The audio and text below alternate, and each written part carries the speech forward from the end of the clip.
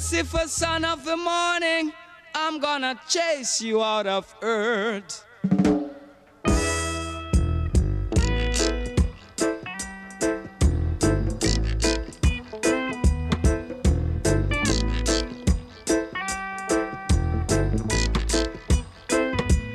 I'm gonna put on an iron shirt and chase Satan out of earth.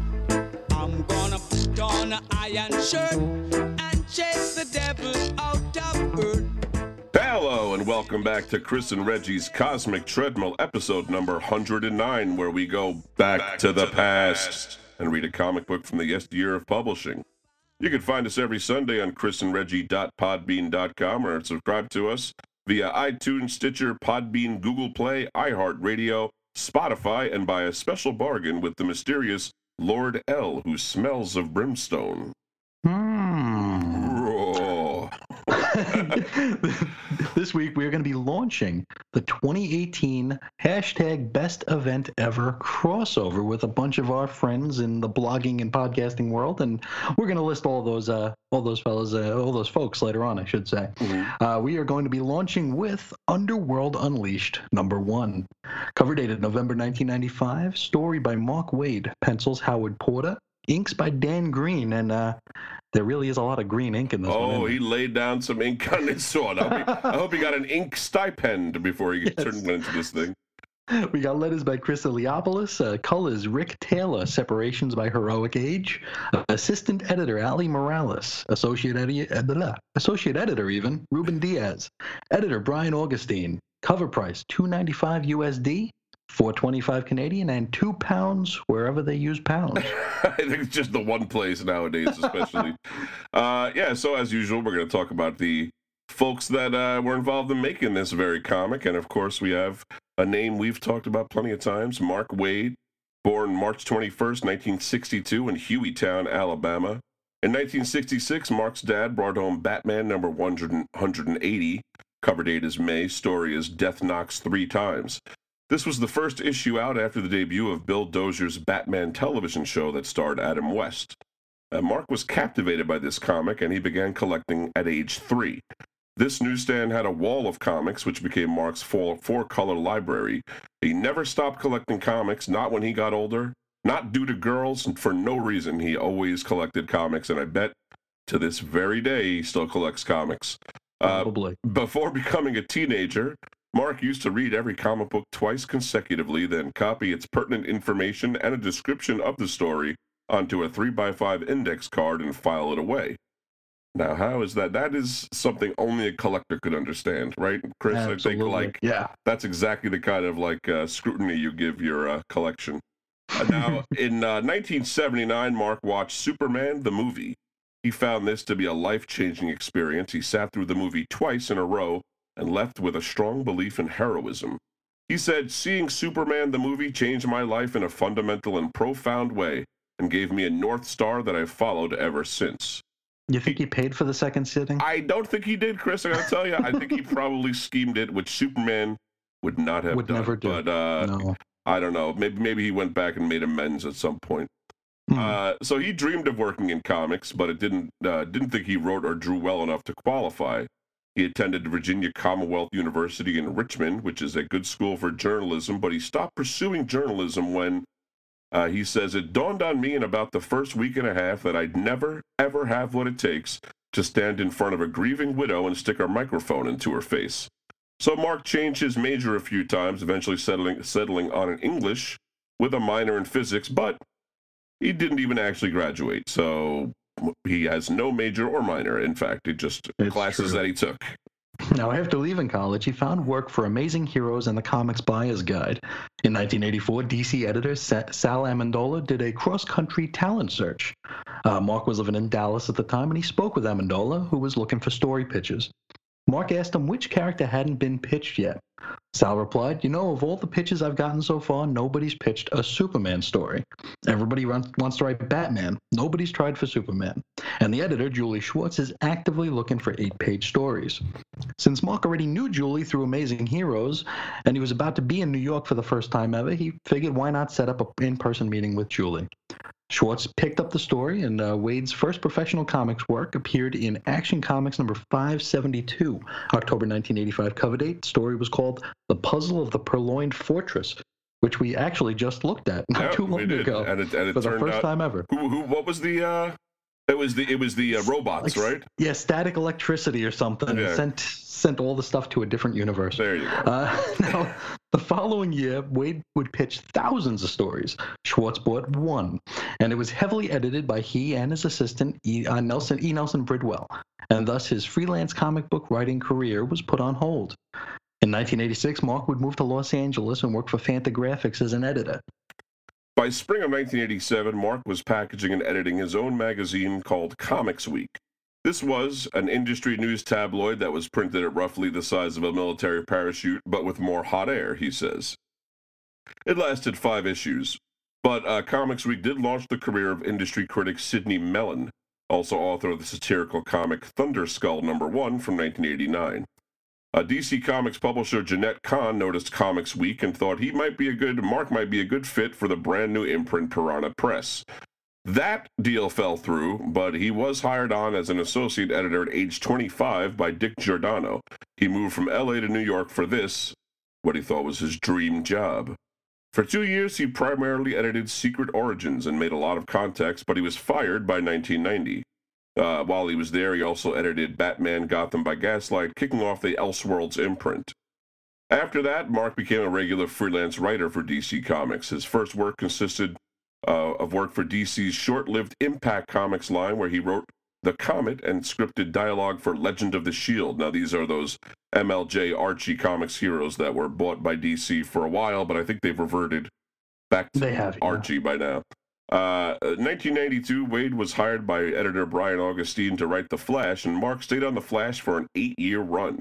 Though Mark and Mike Wieringo co-created Bart Allen, a.k.a. Impulse, Impulse was launched into his own series in April 1995 by Wade and artist Humberto Ramos. Now, Mark would hop across the road to Marvel, and his first major project for them was as one of the writers of the Age of Apocalypse crossover, which we covered in extreme long form during Cosmic Treadmill episodes 100 through 105. I think it's like something like 13 hours of Age of Apocalypse. Yep. And it's all available in the archives. He would later co-create the Onslaught character along with Andy Kubert for the X-Men line. And in the fall of 1995, he wrote the book we're just about to discuss. Hey. Very, very soon. But first, jump across the table to Howard Porter. He was born on a certain date in the mid to late 20th century, we think, probably on dry land, maybe in Connecticut. I'd say 3 of 4 of those are probably correct, I'm guessing. Probably correct, yeah. Now, in Connecticut, he graduated from Payer College of Art, where he majored in illustration. And if you were to Google notable alumni of Payer College, just like we did, you'd find Howard Porter. Oh, good. So they haven't disowned him for any reason. That's nice. Now, one of his instructors there was Frank McLaughlin, the comic artist who co-created Judo Master for Charlton and even served as the Connecticut-based publisher's art director for a time. He'd go on to pencil and/or ink nearly every notable property for Marvel and DC Comics. In addition to teaching at Payer, McLaughlin also taught at Guy Gilchrist's Cartooning Academy. This was also in Connecticut. And, of course, Charlton Comics, also in Derby, Connecticut. Mm-hmm. McLaughlin offered Porter some gigs, assisting him on inking projects, which led him to meeting other inkers and finding his way into the industry. Porter's first work was as a fill-in artist on DC Comics' Dark Stars #13, that had an October 1993 cover date. After a few more fill-ins, Howard received his first permanent penciling gig. This was DC Comics' The Ray, written by Christopher Priest, drawing 13 out of the first 15 issues of the series from 1994 to 1995 cover dates. From here, he drew the Underworld Unleashed event miniseries, which is this very issue. Yes, we hop right into it. Underworld Unleashed #1. Story opens with 5 members of the Flash's Rogues Gallery being given a sure thing from their on-again, off-again pal and fellow Flash foe, Abracadabra. Now, they're sick of being looked at as jokes, and they see this as an opportunity to be seen as legitimate, and maybe even get themselves a measure of respect. Now, the rogues we're talking about here are Captain Boomerang, Captain Cold, Heatwave, Mirror Master, and the Weather Wizard. And now, I know that there are different incarnations, but to me, this will always be the core rogues. You The know, I know rogues, Trickster yeah. gets involved in Golden Glider, but yeah, all those, to me though, these are the Beatles. these are of the rogues, core, right? yeah. So they're each given a location on a map where they're going to raise a little hell, which is to say, all plant bombs at the same time. Boomerang hits an arms depot. Cold goes to a nuclear reactor. Heatwave to a dormant volcano. Mirror Master is going to an oil field, and Weather Wizard is going to go to a chemical dump. And these explosions turn out to be anything but tiny and to actually wind up killing this fivesome of rogues. Wow. Caption reads, "They had thought the explosions would be smaller, but then that was precisely why Kadabra had chosen the rogues, wasn't it? That was their failing. They always thought small." And the rogues are torn apart by some very bright green light. Now, these explosions don't go unnoticed. We shift scenes to the Justice League satellite. At least I think it's a satellite. This era of Justice League is a little blind spotty for me. Yeah. Because this is that odd, like, post-Death of Superman, but pre-Morrison JLA team. So we got like core members like the Flash, Martian Manhunter, and Wonder Woman, but we also have Nuclon, the Crimson Fox, Fire, the Ray, Triumph, and Blue Devil. I don't think this is So Detroit, it's a very odd team. I'm not, I No, couldn't guarantee. it's not. They're indoors somewhere. That's what it is. Blue Devil appears out of a window and feels like there might be a pattern to these explosions. Wonder Woman doesn't want to hear it. Yeah, Blue Devil goes, "The fires. Do you see something odd about their pattern?" And Wonder Woman says, no. Nor could it possibly be that important right now. Can I ask a simple question, right? Especially since, when you think about it, he's right. Blue Devil traces the fires on the satellite window, and wouldn't you know it, they form a pentagram. Nah, nothing to see here, right? It's probably nothing. When you think about it, Blue Devil, he makes pentagrams like out of anything. You know, Sure. He does ketchup on his fries. It's a pentagram. It's all the time. We shift scenes from here to meet our very point of view character for this issue. This is James Jesse, the trickster. And we join him just as he's tricking a Chinese food delivery man out of a few bucks. Yeah, he's paying out some money, and he says, 2, 3, say, what time you got? 6. 7, 8, and what time do you guys close? 11. 11, right. 12, and 13's the tip. Thanks! Jesse heads inside and up a flight of stairs, all the while malazing over what a loser he's become. At least he's still alive, though. He takes a look at the front page of the Keystone Courier and finds out that all his old running buddies and the Rogues just bit the big one. We were the Rogues Gallery. We talked about being kings and toppling empires, bragged about changing the world. So how do these 5 eulogies go? They knocked over jewelry stores and pestered the Flash. All that potential, and they wasted it. I wasted it. Wasted it rigging bombs up the butts of rubber chickens. What was I thinking all those years? I'm not sure I want to know. Now, while Jesse chokes his troubles with some lo mein, we shift scenes down to Belle Reve, Louisiana.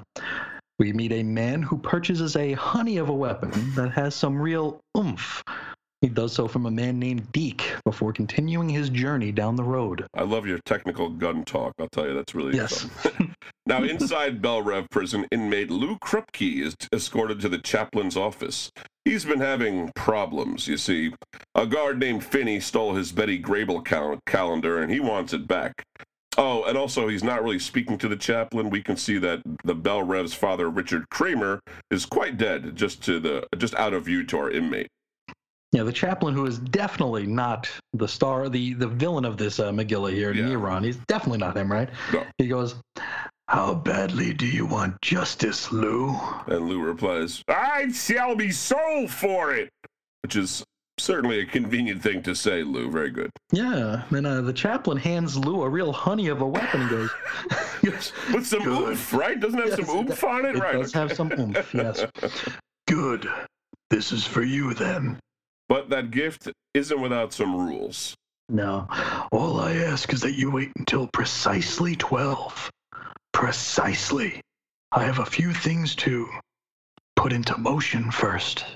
Also, the quote-unquote Chaplain also appears to be the one who really stole that Betty Grable calendar in the first place, so it's all part of a grand plan. Now we're going to skip around to a few vignettes. First, we're going to meet a Bell Rev guard captain named Carl. He buys some suspicious white powder from a pusher on the street. Could it be cocaine? Well, yeah, that's probably exactly what it is. Oh, all right. Next up, we meet a Bell Rev engineer named Simon who's, quote, teaching his wife a lesson after having an argument with her by getting drunk and carousing with some ladies at a bar. Oh, that's nice. Third, Warden Crichton, who received a call that his perfect son is arrested for stealing a car. Point of this is, none of these men are where they're supposed to be. We jump to midnight, and Lou Krupke takes aim and... Fork you, Finney! In addition to Fork and Finney, Lou blows apart some of Bell Rev's turbines, which keep their superpowered inmates at bay. Uh-oh, Bell Rev staff tries to call Simon. But he ain't home. Then the warden. But he's busy too. And finally, the guard captain, who actually sees Bell Rev go dark and decides to drive as far away from the mess as possible.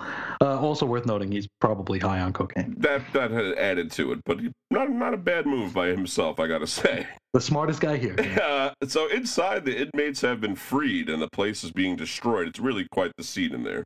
Yes, the guard goes, "The cells! There's nothing to hold them in there!" Ah! After messing the guards up, the villains all bust out, and back inside, poor Lou Krupke is among the casualties. Neron approaches his body. Hello, Lou. How was it? Was it as sweet as you'd hoped? Don't answer. The expression on your face says it all. Neron then collects what is. Our contract calls for a little something extra. After all, Lou, a deal is a deal.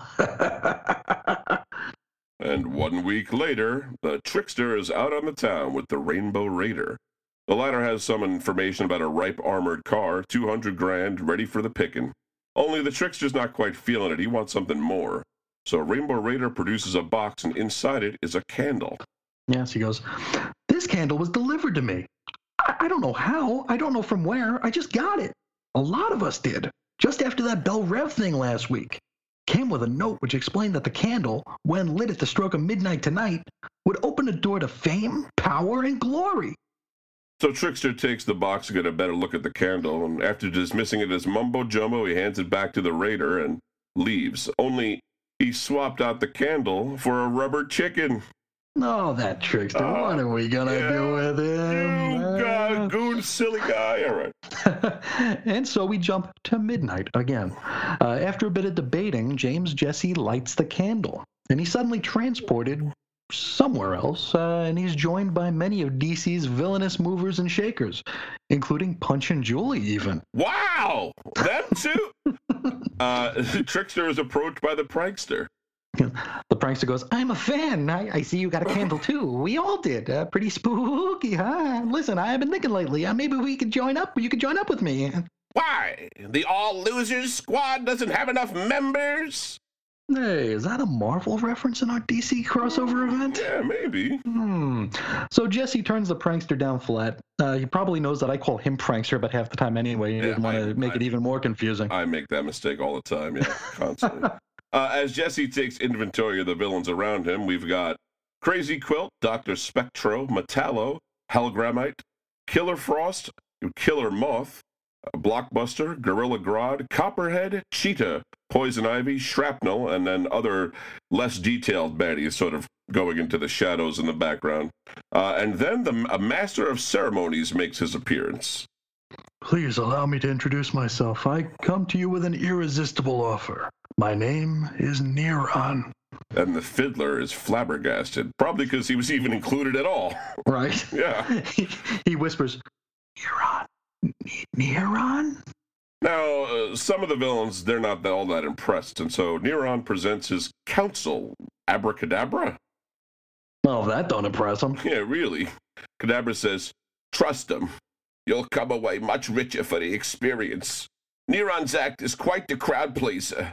I knew that from the moment he recruited me from beyond." Now, this actually does wind up creeping the trickster out a little bit. I'm not surprised that the whole scene is getting weird over here. He thinks to himself in caption form, Kadabra. Wow.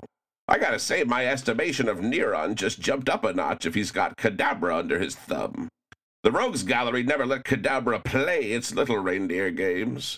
We told each other it was because he was too pompous. In truth, it was because he frightened the heck out of us. We were a little nuts, but, geez, Kadabra was insane. Now, the last time we saw Abracadabra was during 0 Hour Crisis in Time number 4, September 1994 cover date, where he perished while the Flash ran real fast trying to destroy a rift in time. But Abracadabra ain't the only person that Neron brought. No, we also have Lex Luthor who steps up and says, Kadabra speaks the truth. In fact, I owe my renewed health to Neron. When Kadabra presented himself as Neron's associate, I was skeptical. Last time we saw Lex was during the fall of Metropolis, where he was trapped within his own cloned body. Also, we've got Circe the Sorceress. I mean, this is like an all-star celebrity roast or something over here. She says, as was I. But once Kadabra engineered his arrival on the plane, I saw in Neron a being who could lead us all to greatness. Now, Circe wasn't dead or trapped in a body before. She's just thrown in with Neron for increased magical power. Yeah, I mean, that's a good person to have in your corner in this kind of thing. Probably. And also, then Dr. Polaris. And he goes, Indeed, he strides the earth like a giant, humbling the greatest among us while at the same time lifting us upward. Polaris agreed to Neron's deal in order to suppress his civilian personality, Neil Emerson. And he even used Emerson's soul as the bargaining chip. So talk about your devil's three-way. Anyway, and finally... we've got the Joker, and he goes, and he can Lambada. 1, 2, 3, 4. Batman can be such a bore. 5, 6, 7, 8. Help him meet his final fate.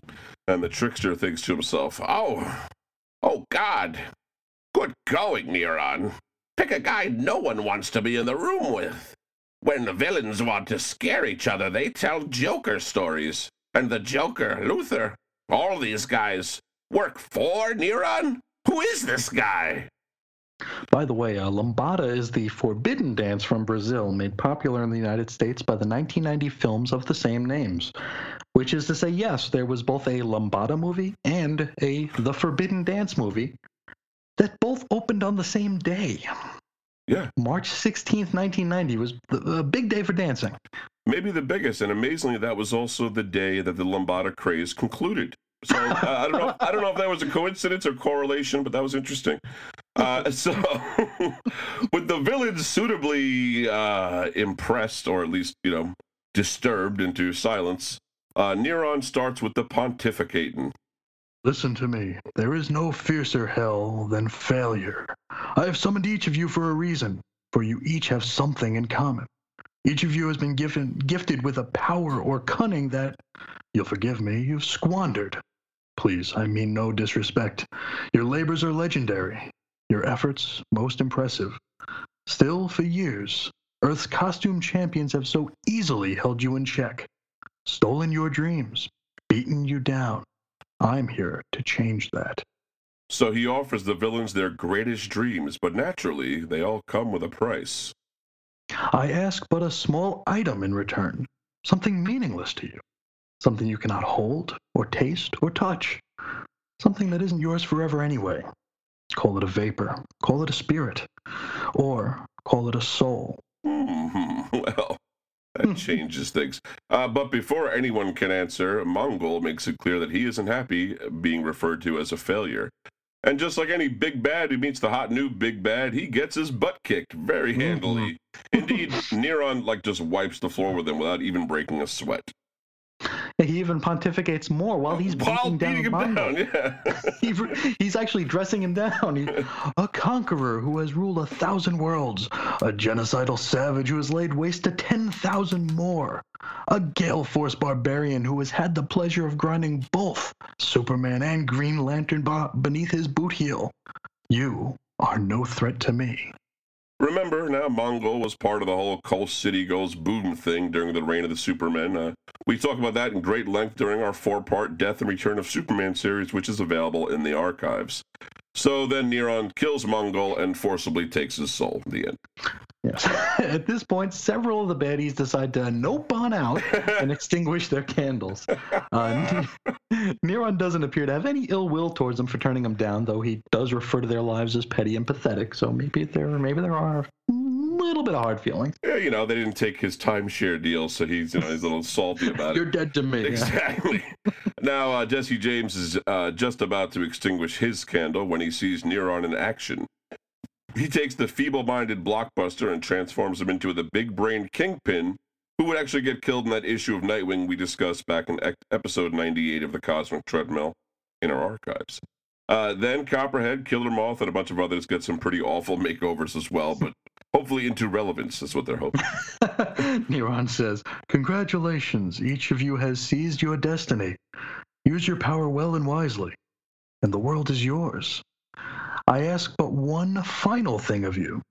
I mean, their mortal souls isn't enough? You just changing the deal in the midstream, that's not what you can't do that. Yeah, the smaller print under the small print. Oh, right. Don't forget the anger and the humiliation you've endured at the hands of the superhumans. Pull it up again. Feel it burn. Take that rage and that fury and pay it back. Find the superhumans and find vengeance. Now take the lightsaber and strike me down with all of your hatred. Okay. So James Jesse mulls it over and goes to extinguish his flame, only Neron beats him to it.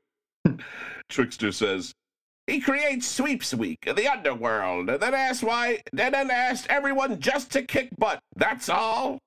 Unlikely, isn't it? I know I'm kind of an uninvited guest. Oh, are you, James?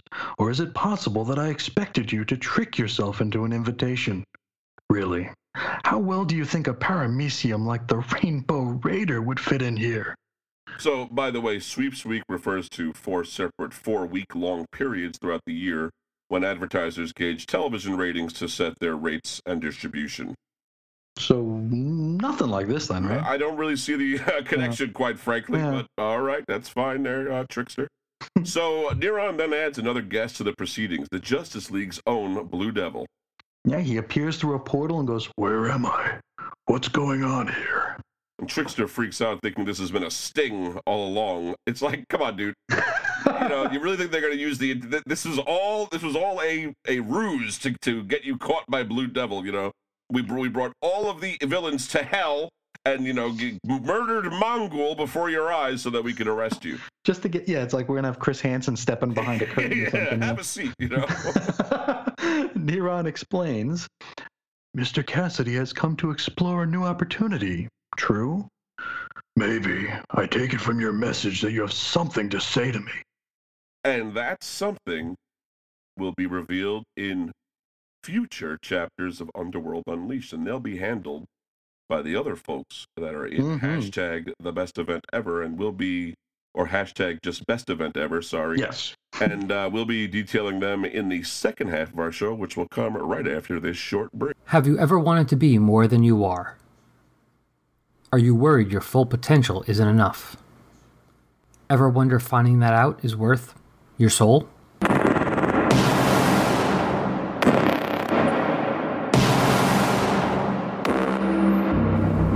Best Event Ever is back for 2018 with DC's 1995 event, Underworld Unleashed. Several blogs and podcasts are coming together to examine the effects these questions have on the heroes and villains of the DC Universe.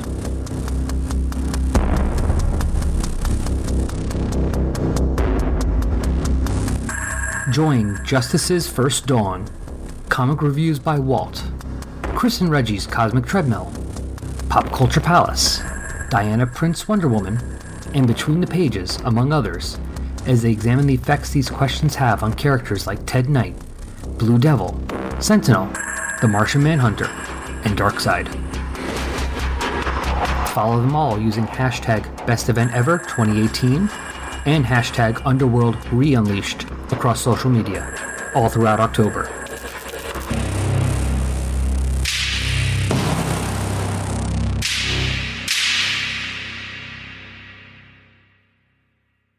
Go ahead. Blow out that candle. Neron is waiting. Welcome back, best event everers.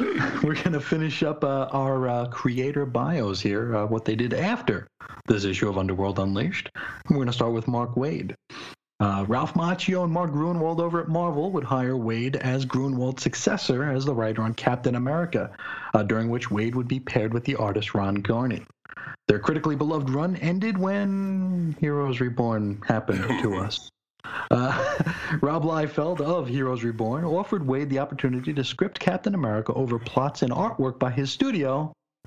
Waid declined. Nah, that's not really his style, I think. No. Waid and Garney returned to the title for another relaunch series, Captain America Volume 3, issues number 1 through 23.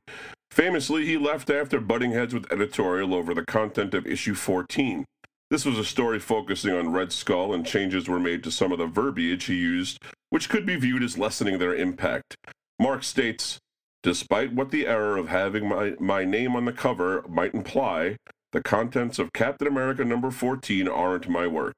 The majority of the image descriptions and many of the early captions are my writing, but weeks after my story received approval for Marvel's editor-in-chief, and after the book was subsequently lettered, colored, read, and approved by several editors, separated, and made ready to print, that same editor-in-chief decided, as within his rights, yet despite previous approvals, to have the story completely altered and substantially rewritten, dropping entire sequences and pages and assigning several other pages to staffers to re-dialogue from scratch.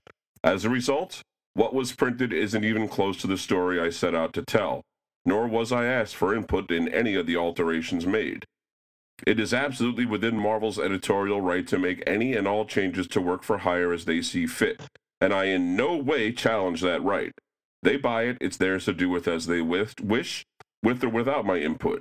It's upsetting and warrants the removal of my name only when Marvel's editors renege on prior approvals without warning, and do so while delivering to me a lecture as if I'd done Marvel an injustice by writing an approved story instead of even the vaguest hint of an apology or regret.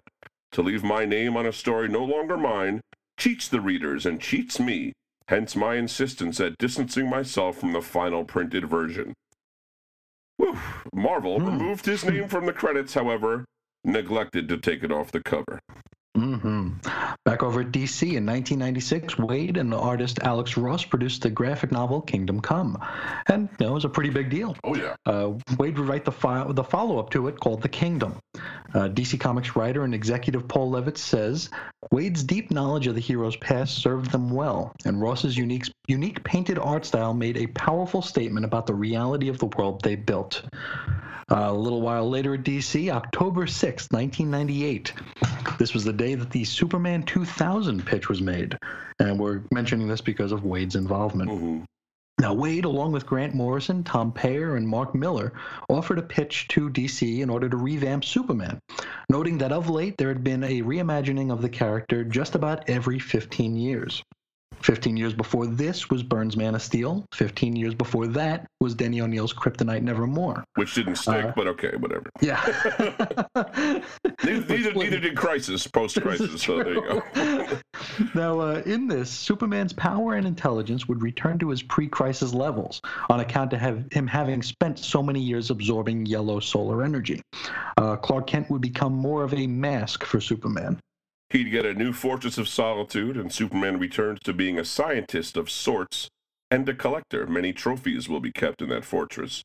Luthor revealed to be more than meets the eye in this version. Lex Luthor is pretty much his secret identity, and LexCorp is only one of 1,000 things he attends to every day. And Superman's villains would have also been reimagined.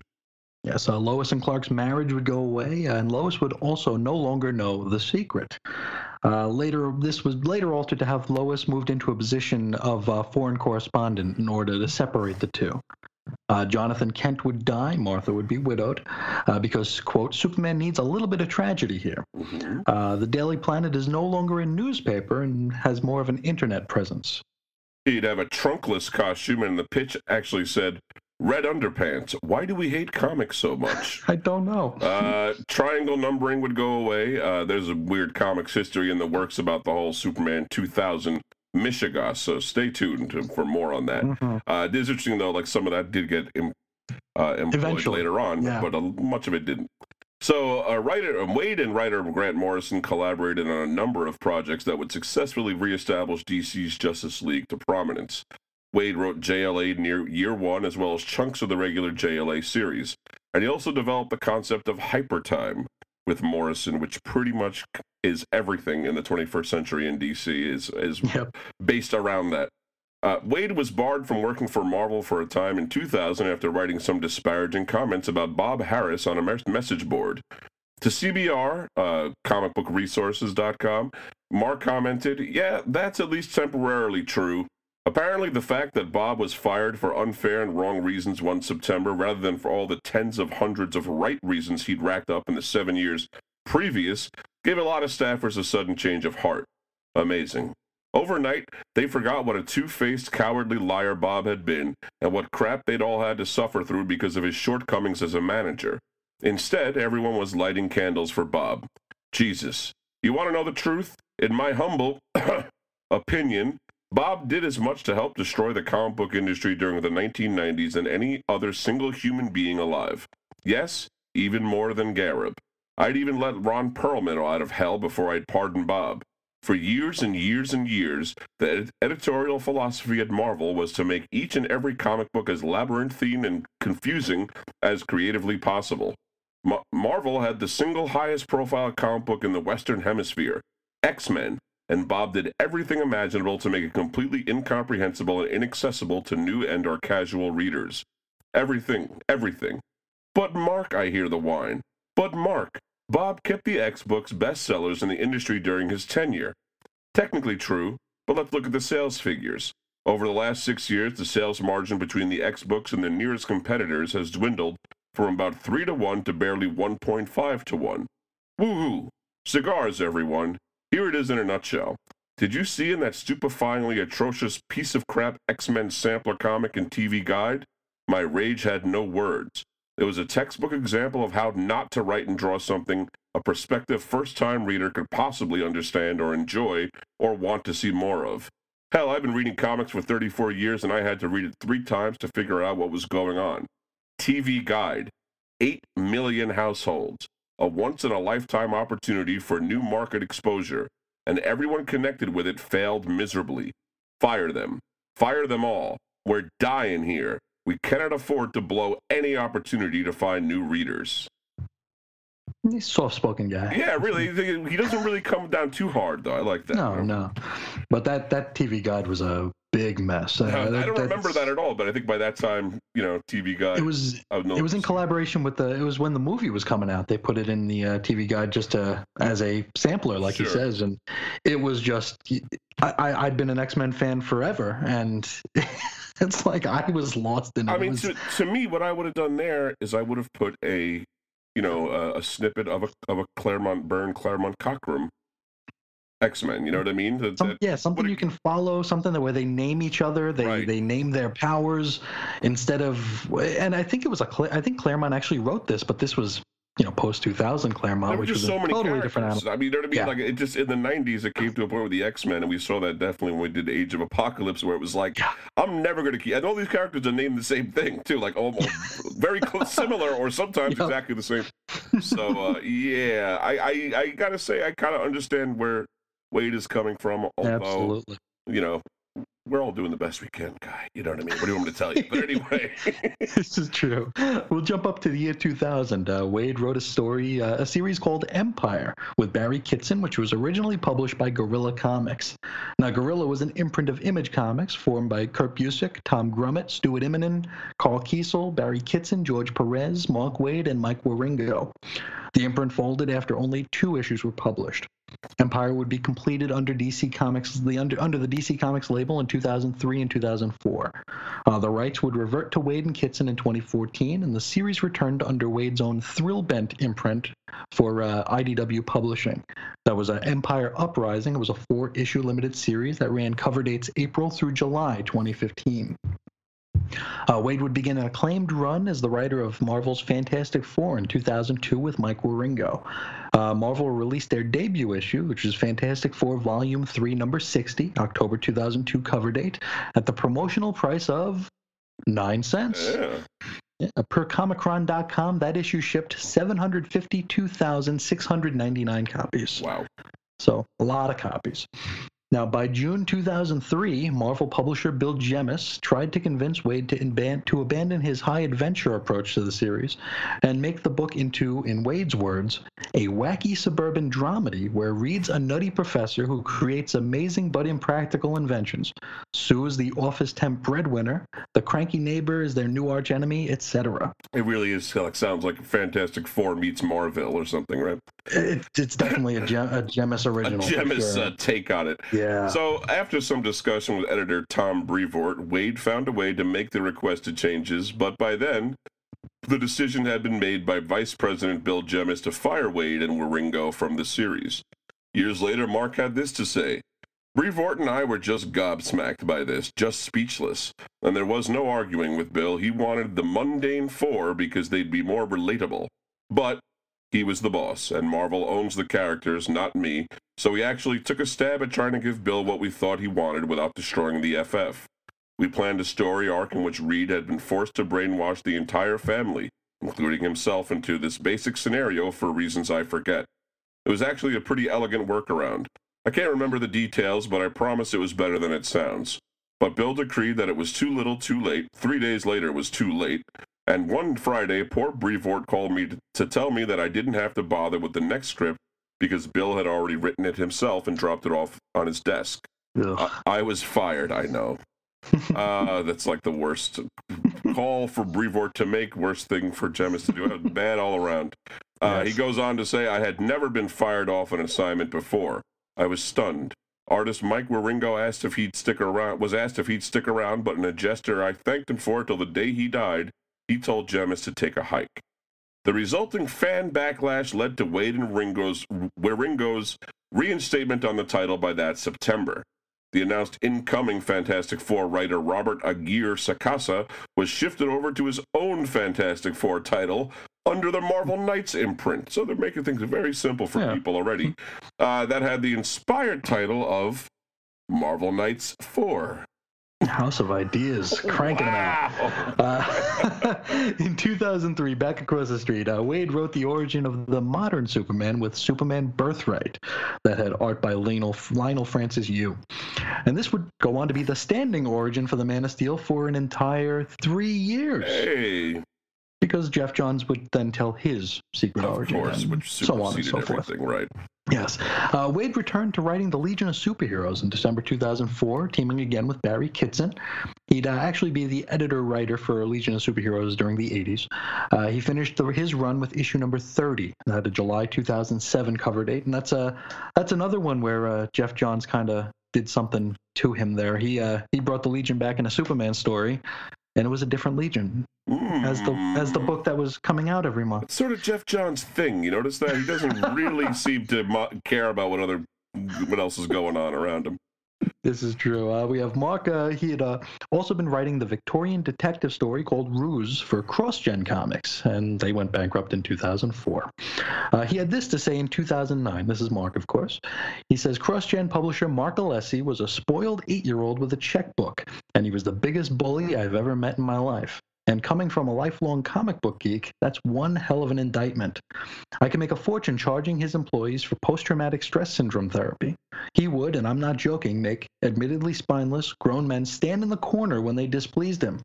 He'd punish guys who drew perfectly well without his help by focusing on some detail or another on one of the 22 pages. Some face had somehow wasn't exactly what he saw in his head, whatever the hell that was, by berating them at the top of his lungs and sending them home for the day. And don't come back till you could draw it right. Unbelievable. Wow. We could almost do an episode of like just cruel people in comics, thinking of like Mort Weisinger and other mean stories like that. This Alessi was like a money mark, He's such a... Yeah, it seems like a real sleaze. So, in 2005, Wade signed a 2-year exclusive contract with DC Comics. He co-wrote the limited series 52 with Grant Morrison, Jeff Johns, Greg Rucka, and Keith Giffen. Years later, Mark would say of 52, the biggest challenge of 52 was actually wisely kept from us by editor Steve Wacker. Editor-in-chief Dan DiDio, who had first championed the concept, hated what we were doing. HATED 52. He would storm up and down the halls telling everyone how much he hated it. And Steve, God bless him, kept us out of the loop on that particular drama. Editor Michael Siglain, having less seniority, was less able to do so, and there's one issue of 52 near the end that was written almost totally by Dan and Keith Giffen because none of the writers could plot it to Dan's satisfaction, which was and is his prerogative as editor-in-chief, but man, there's little more demoralizing than taking the ball down to the 1-yard line and being benched by the guy who kept referring to Countdown as 52 done right. 50 Countdown was great though, right? Someday we may do. Right? Someday I'll say one day we'll certainly do 52. We may do Countdown. I don't know. We'll find out. It's possible. Now, after this, he would do a short run on The Brave and the Bold with George Perez, and he would also return to The Flash for 6 issues. Mark says, once I committed to the project and we'd solicited the first issue, before even one script was finished, every single promise that had been made to me to get me back on board was reneged upon. So integrity and backbone demanded I quit on principle before the first issue even came out. The only reason I stayed 6 was because of my loyalty to my editor, who didn't deserve to be screwed. At this point, Waid fairly well stopped working for DC. Yeah.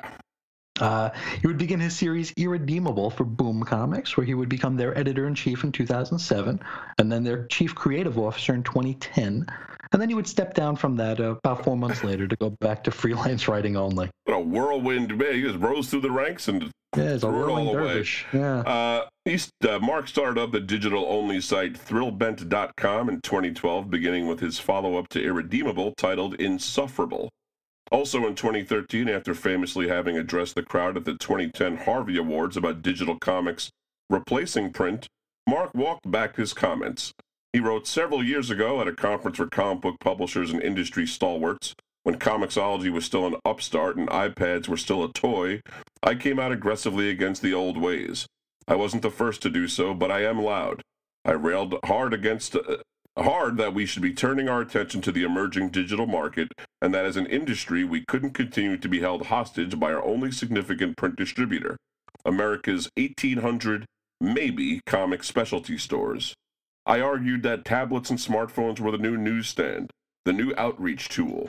As the vast majority of publishers and retailers turned on me for preaching heresy and descended upon me like a fat kid on a chocolate cake, I maintained that the old ways were doomed to die more quickly than we could imagine, and that the future of the comics medium hinged on digital distribution. And you know what? I was wrong. In all honesty, the old ways weren't doomed.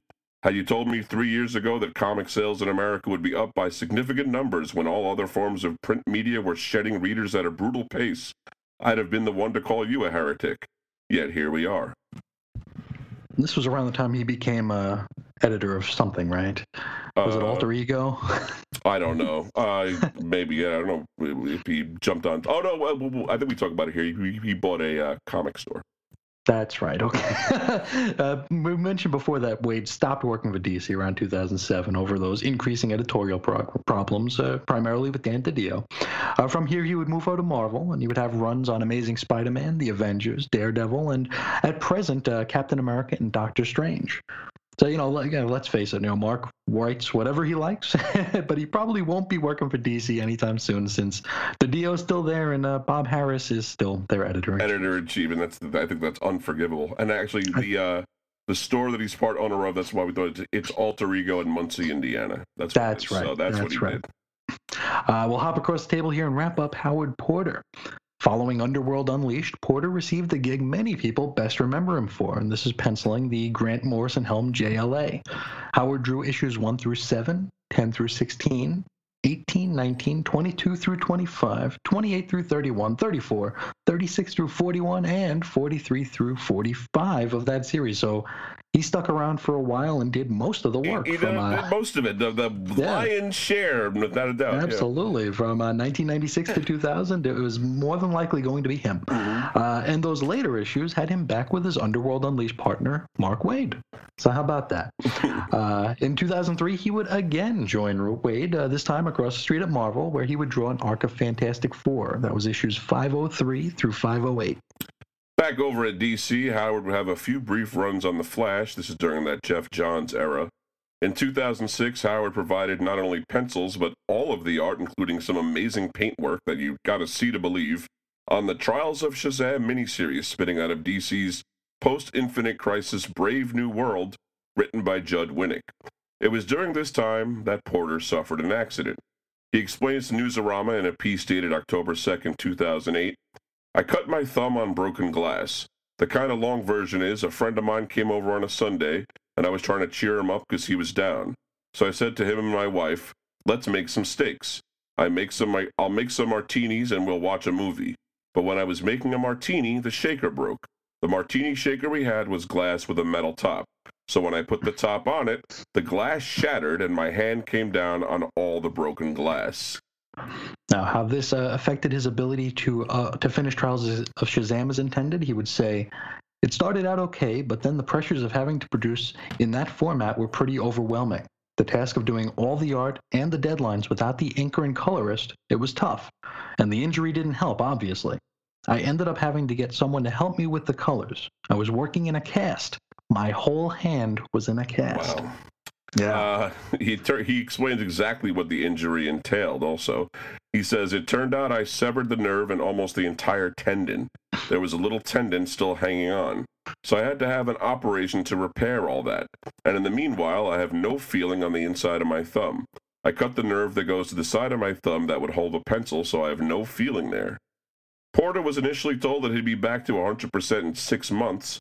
When 6 months of physical therapy resulted in a still numb thumb, he quit drawing. In January 2008, he'd take a job as a school bus driver. After a while, he started bringing a sketchbook with him to work and trained himself to draw with his pencil between his index and middle fingers until the feeling started to return in his thumb. It's wild. Yeah.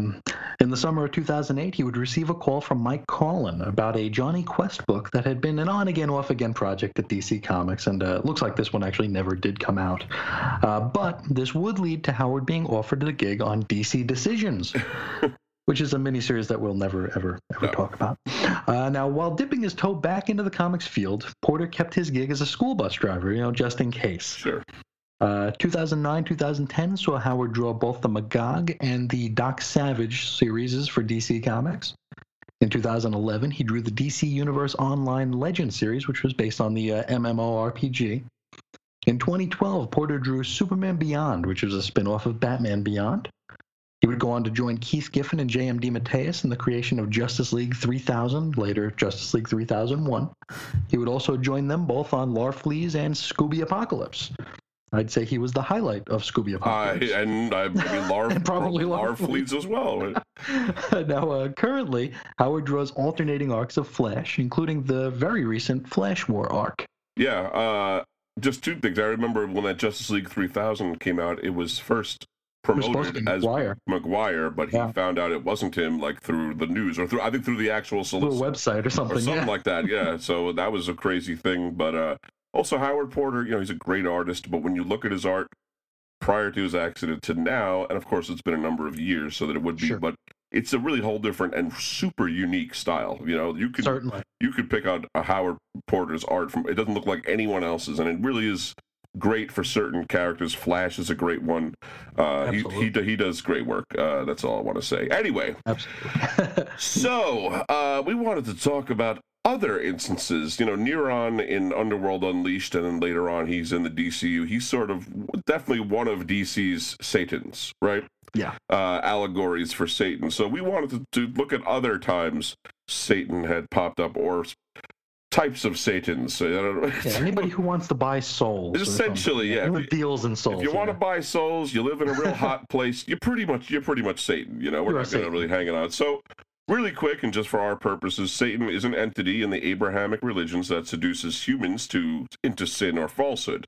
There is a whole bit about fallen angels and a wrathful God, but the bits of Satan we're interested in are where he makes deals and tortures people. That's the crux of it.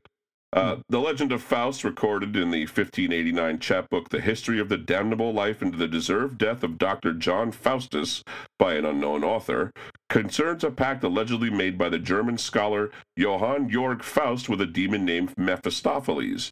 That was to sell his soul to Satan in exchange for 24 years of earthly pleasure. And this is the basis for much of our modern conception of Satan, a guy you make a bad deal with, right? A unwinnable deal is the idea. So now on to the comics. In Dream of the Rabbit Fiend, that was a newspaper comic strip by American cartoonist Winsor McCay. It ran 2 or 3 times a week from 1904 to 1911. It would return for a couple of short sporadic bursts here and there until 1925. Literally, there would be like, it would appear in the paper one day. I don't know why things were so weird, loosey-goosey. Yeah. You could just do a strip whenever you felt like. So each self-contained strip was about someone suffering a terrible nightmare after having eaten rarebit. In the last panel, they'd be awakened in shock, tangled in their bed sheets, lamenting having eaten that rarebit. And a rarebit is a Welsh recipe involving a cheese sauce thinned with ale, which is then served on toast with cayenne pepper. It is not known to induce nightmares, but whatever. Maybe indigestion. I don't know. I think that's the kind of nightmare I'd be worried about. Yeah. Yes.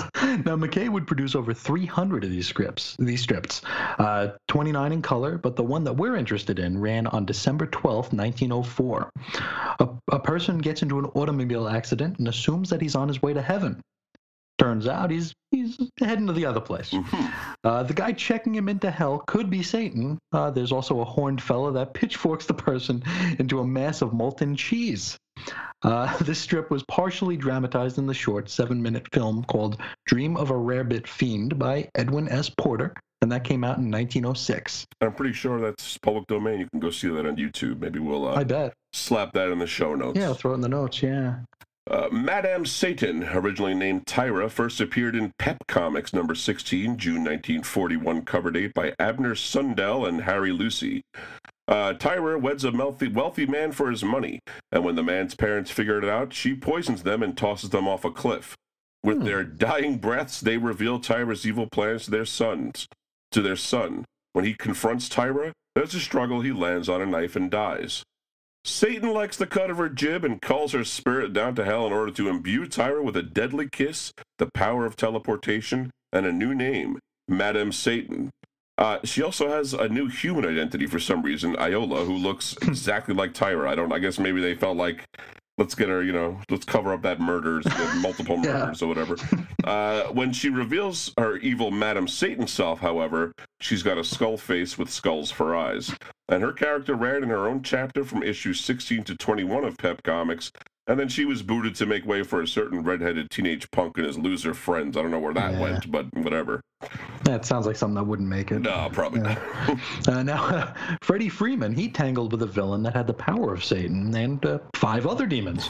This was in Captain Marvel Jr. number 4, February 1943, by Otto Binder and Al Sereno. This issue introduced Sabbac, the reverse Captain Marvel, who activated his powers by saying his name, invoking Satan, Aim, Belial, Beelzebub, Asmodeus, and Cratius. Another more beastly version of Sabbac shows up in Outsiders Volume 3, Number 8, which was written by Judd Winnick with art by Tom Rainey, but he's essentially got the same shtick. Yeah, he's in the DC pantheon if they ever want to drag him out again. He's ready and willing. Hot Stuff, the Little Devil, is a character created by Warren Kremer for Harvey Publications, first appearing in Hot Stuff number 1, October 1957 cover date. This is the scariest one yet. Oh, he's a spooky guy, yep. He's a little devil wearing an asbestos diaper. Looks kind of like Casper the Friendly Ghost in devil form and red. To the consternation of his demonic brothers, Hot Stuff likes to perform acts of goodness. But he does it just to cheese off other demons. That's one thing I like about it. He doesn't do it out of innate goodness. He's just like mischievous like that. Yep. Jimmy Olsen meets Lucifer in Superman's Pal Jimmy Olsen number 65, December 1962 cover date by Robert Bernstein and John Forte. Here, Jimmy Olsen eats too much cake at a bake-off contest and has a nightmare that he's on Devil's Island and must sell his soul to Lord L in order to escape. It's later revealed in the series Sandman that Lord L was indeed Lucifer Morningstar, and we'll get to him in a little bit. We got Betty and Veronica number 75 from March 1963 by Frank Doyle and Dan DiCarlo. In that, Betty tries to sell her soul to a Mr. Inferno in order to gain Archie's affections. This deal goes sour when it's revealed that Veronica made the very same deal with Mr. Inferno years earlier, which is why Archie has always preferred Veronica to Betty, if only slightly. I mean, that Archie must be some stud boy, let me tell you. I bet. He's got that jalopy and everything. Now, Satan gets married in Superman's Girlfriend, Lois Lane, number 103, August 1970, cover date by Robert Kanigher and Kurt Swan. Though in this case, Satan turns out to be an alien from a planet of constant fire where people have horns and hooves. He marries Lois and keeps her on his planet for a while, then sends her back to Earth. That's Satan enough for us, though. Thanks, right? Yeah, you got the horns, you got the fire. That's good enough. That does it. Now, Marvel Comics' main stand-in for Satan is Mephisto, created by Stan Lee and John Buscema, first appearing in the Silver Surfer number 3, December 1968 cover date. He's inspired by Mephistopheles of the Faust legend, and claims to have been created, along with many other demons, by the supreme being whose suicide resulted in the creation of the Marvel Universe, as well as the Infinity Gems. He's always trying to cut one-sided deals with various Marvel characters. In his first appearance, he offers Norrin Radd untold riches and a wife in exchange for his mortality. Norrin doesn't bite. He doesn't go for it. Perhaps most famously, though, Mephisto was featured in Amazing Spider-Man number 545, January 2008 cover date by J. Michael Straczynski and Joe Quesada, concluding the One More Day storyline. In that, Spidey makes a deal with Mephisto to save his Aunt May's life in exchange for a retcon of several pertinent details, including the erasure of his marriage to Mary Jane. I wonder what he wanted his marriage for. I don't know. Now, Marvel may not have an actual Satan, but they do have a Damian Hellstrom, the son of Satan. It's created by Roy Thomas and Gary Friedrich. First appeared in Ghost Rider number 1, September 1973 cover date. Born in the fictional town of Greentown, Massachusetts, Damian is the son of Marduk Kurios and a mortal woman named Victoria Wingate, who was driven mad upon learning of the true identity of the father of her children, and consequently lost custody of them. More on Marduk Kurios in a minute. Damian was trained in the art of black magic by his father, but after being raised by Jesuits, he clung to his human side and would become a hero. Not so for his sister Satana, who you might realize has different ideas, considering her name is Satana. That says a lot. She first appeared in Vampire Tales number 2, October 1973, by Roy Thomas and John Romita Sr. While Damian was raised by humans, Satana was raised by demons in hell. They call her a succubus, but she's essentially Lady Satan. She tricks dudes into giving up their souls. What else do you want out of a Satan? Yeah. And Marduk Kurios is a demon character created by Gary Friedrich and Herb Trimpe, who first appearing in Marvel Spotlight number 13, January 1974 cover date, and was identified there as Satan. He was later retconned to be Marduk Kurios. Basically, Marvel Comics has several of these demon characters that play at Satan. We say if you come from a dimension of fire and torture, like we say, and you're prepared to make deals for souls, that's your Satan. I don't care what your name is. Yeah. You're doing Satan's work. That's all that is. That's a fact. Now, DC Comics brought out the fancy name Satan, Lucifer Samael Morningstar. First appeared in Sandman number 4, April 1989 cover date by Neil Gaiman and Sam Keith.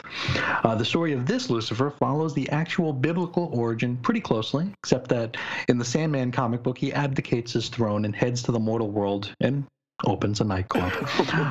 He would eventually have his own series, which ran for 75 issues between June of 2000 and August 2006, written mostly by Mike Carey, and there's another one coming up That's right, very soon. Yeah. I think the Halloween week, as I recall, definitely this month.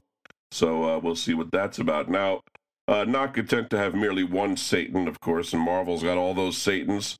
Another pair of sibling Satans were created by Brett Breeding, Blaze and Satanis, appearing in DC Comics. Blaze first appeared in Action Comics number 655, July 1990 cover date by Roger Stern and Bob McLeod. She's Metropolis nightclub owner Angelica Blaze in her human guise, but really she's all about stealing souls. I mean, your last name's Blaze. Yeah, that's a bad one, I gotta say. Yeah. You really could. Smith? Any name would do better. Maybe it's pronounced Blase. Blase, exactly. Satanas first appeared in Adventures of Superman number 493. That came with an August 1992 cover date by Jerry Ordway and Tom Grummett. He pretends to be the owner of News Time magazine, Colin Thornton, who had hired Clark Kent, but also loves grabbing souls. Blaze and Satanas regularly go at each other for ownership of Hell, or I guess they're right to be next in line for the ownership of Hell. Yeah. The two of them pop up now and again and are figured prominently in the Reign in Hell miniseries, which ran 8 issues from September 2008 through April 2009 cover dates, plus a preview issue that August by Keith Giffen, Tom Derenick, and Bill Sienkiewicz. In it, Blaze and Satanas revolt against Neron, and there's a great battle in Hell involving the DCU's dark characters, plus some other superheroes and villains, and Blaze is ultimately victorious. Yeah, and I don't know when the last time we saw Blaze is, but she's someone you see in Superman, most likely. Yeah. Except for these weird events or whatever. Miniseries, yeah. But now, a less ambiguous Satan than all these appears in Spawn number 158. That's a July 2006 cover date by David Hine and Philip Tan. He's just Satan, the ultimate ruler of hell in the Spawn universe. There's no more to say about it. For years, the series' main contact for all things Underworld was Malebolgia. Malbolgia, thank you. But he was never shown to be the big boss.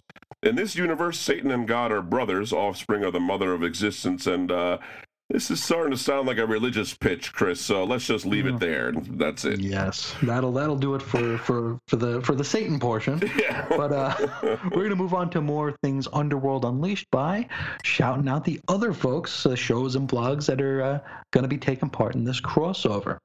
Now, since we're technically launching the crossover event, we're not exactly sure of exact dates for many of our partners, though we will keep updating our show notes at weirdcomicshistory.blogspot.com when each episode or blog post releases to make sure we're a one-stop shop for you. You'll find everything. We have Mark Sweeney's I'm the Gun. He's at itgblogcast.blogspot.com. He's gonna have an episode featuring Starman Volume 2 number 13 and Showcase 95 number 12. And this episode will be up in just a couple days, October 3rd. He's also going to be doing Underworld Unleashed number 2 in mid-October. All right.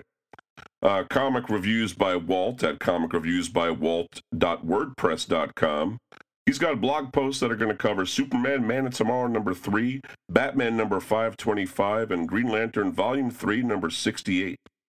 Between the pages at retroist.com, we're going to be taking a look at the DC Villains Dark Judgment trading card set.